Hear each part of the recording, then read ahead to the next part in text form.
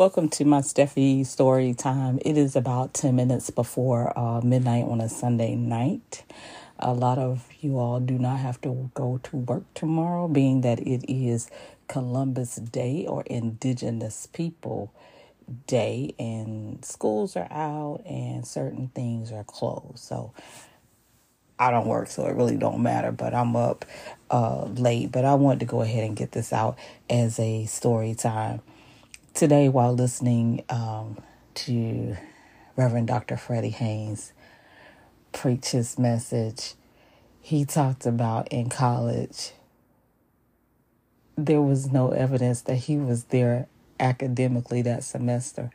And I got a chuckle and a laugh out of that because there was no academic evidence that I was there a couple of times in my short college career. I'll tell anybody, and I've admitted it in spaces with gasps from people who are not mature enough to be honest with themselves. But I didn't want to go to college right after I graduated. I was made. My parents was like, you're going to college. And I started at the local community college, which was like 13th grade. Most of the people I had went to school with, elementary school, our sixth grades were sixth grade centers, and then we went into junior high. And some of them I had been with since elementary school. Some of them I knew from junior high all the way up to high school. So I was good and sick of them by the time we got to what I looked at as 13th grade.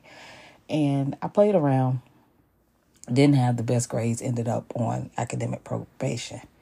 So I got the bright idea to transfer to go to a different community college in a different city just to kind of test the waters to see if I had what it takes. I kind of wanted to be at the university, but I was smart enough, so I transferred from here to TCC. So I transferred to Tallahassee, where I had friends, and there was way too much for me to get in there. That's really where there was no evidence that I was academically present. My grade point average was horrible the first semester there. One reason was that I couldn't stay out the moon on Wednesday nights, knowing that I had morning classes on Thursday. And I ran with friends that were at FAM. In fact, one of my closest friends attended FAM. So you know where we were on the weekend. Down on Tennessee Street, at the Move, or up on FAM. We all the time. So I only gave it one semester, and I came back home, and I decided then that I didn't think college was for me. But that just gave me a chuckle. And it's funny that I'm saying this, as a lot of colleges, this is the month for various homecomings, especially the HBCUs. And y'all ain't getting no work done the week of homecoming. You not. Don't even play. Now, I will say with Morgan State and Southern, I need you to early vote. I need you to do that out there in Louisiana. But ain't no work getting done. And I believe FAM's homecoming is the week of Halloween. Yeah, I think it's the week of Halloween. So I thought that was funny. I will say to all my young people, try your best to be academically present. And if you're serious about not going, be man enough and woman enough to have that conversation with your parents. Don't waste their money. I wasted my parents' money first, and I wasted mine second. And by the time I started wasting mine, I got a clue. And I ended up, I feel like, doing okay. Me not having a college degree has probably hindered me, but it's all in how you look at it. I did go back at 30.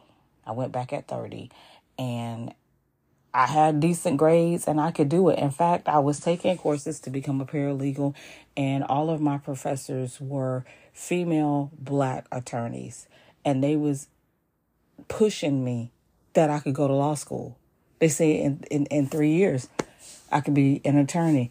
I just didn't have the willpower to do it. And I had to drop out my last semester because I ended up moving home abruptly, fleeing a domestic violence situation. So I left that whole situation up there, and I just never did get back in. I tried to register here, and it was giving me a lot of, and I was like, you know what? I didn't want it bad enough. I did not want it bad enough, so I could make excuses. But I went on to I went into the military. I'm a military veteran. I ended up with a job handling police reports in the sub-base police department in Groton, Connecticut. I was stationed there for 3 years. They were offering short contracts, so that's what I took, and I was able to go ahead and get out at the end of that enlistment. But that was an important job, and they said for a seaman, and I just got picked. They came down in my department one day and looked at me and said, "You upstairs." And I did that job while I was there, and it was processing all the, at the time, incident reports. Anything that happened on the base, I knew about it. And I had to attend captain's mass with people, send out debarment letters that we were borrowing you from the base, and all kinds of other stuff. So I did that. Once I left the military, pulled some temp assignments. When I got to Detroit, I worked for Pitney Bowes, and they had the mail contract with GM. So I was the mail code coordinator, meaning that I generated and created mail codes down on the towers that you see on TV in the REN, saying the employees get their mail is their tower, their cubicle, and the floor number, and it's a code that was generated. So I did that. I was employed with them for 6 years, and GM decided not to renew the contract, and I lost my job to downsizing. I ended up, when I came back home, at the public library, and I ended up dual hats. I was a library assistant. I wasn't a full-fledged librarian because I didn't go to MLS. I didn't have an MLS degree, and I was a library assistant, and I also worked in the literacy department.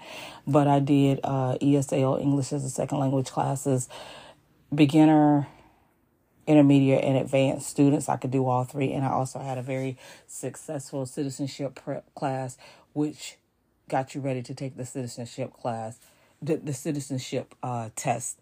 And I had almost 100% success rate. And more recently, I can't tell you the nonprofit that I worked for, but I worked in conjunction with the nonprofit. And one day I'll be able to tell you, but not right now. But yeah, I work for them, and I pretty much handle calls as far as pairing people with resources in the community. So, like I said, I think I did pretty good with no degree. It's just the area of the country that I live in, and we have the pay isn't good. The pay isn't good. You know, I told somebody, I said, well, I haven't had a career. I've had a series of jobs, and, you know, that gets to be kind of embarrassing, but it's nothing I can do about it at this point. You know what I'm saying? It's really nothing. I don't have a desire to go back to school, and I don't need a degree to complete me. And I was very turned off. I don't dog anybody with doctor in front of their name or letters behind their name. I don't, because you worked your ass off for that. I know it. But I hate when people act like that those are the only people that matter in the room. And that's what happened with the second director that I worked under at the library. If you didn't have an MLS, she didn't even want to deal with you. And I felt like that was ridiculous. So that was my story time tonight. Keep going, keep plugging, keep pushing for you youngsters. And if it's really not what you want, say and do that, and you could pivot and do something else. You're young, you have your whole life ahead of you. You don't have to be on nobody's strict time limit. By this age, I got to do this, and this. Sometimes it's good to take a break. Sometimes it's good to take the gap year. The world is truly your oyster. Know that and keep on to that. So that was my story time. You know, my night closing is shorter than my day closing. God willing, the creek don't rise. I'll catch you on the other side. Peace.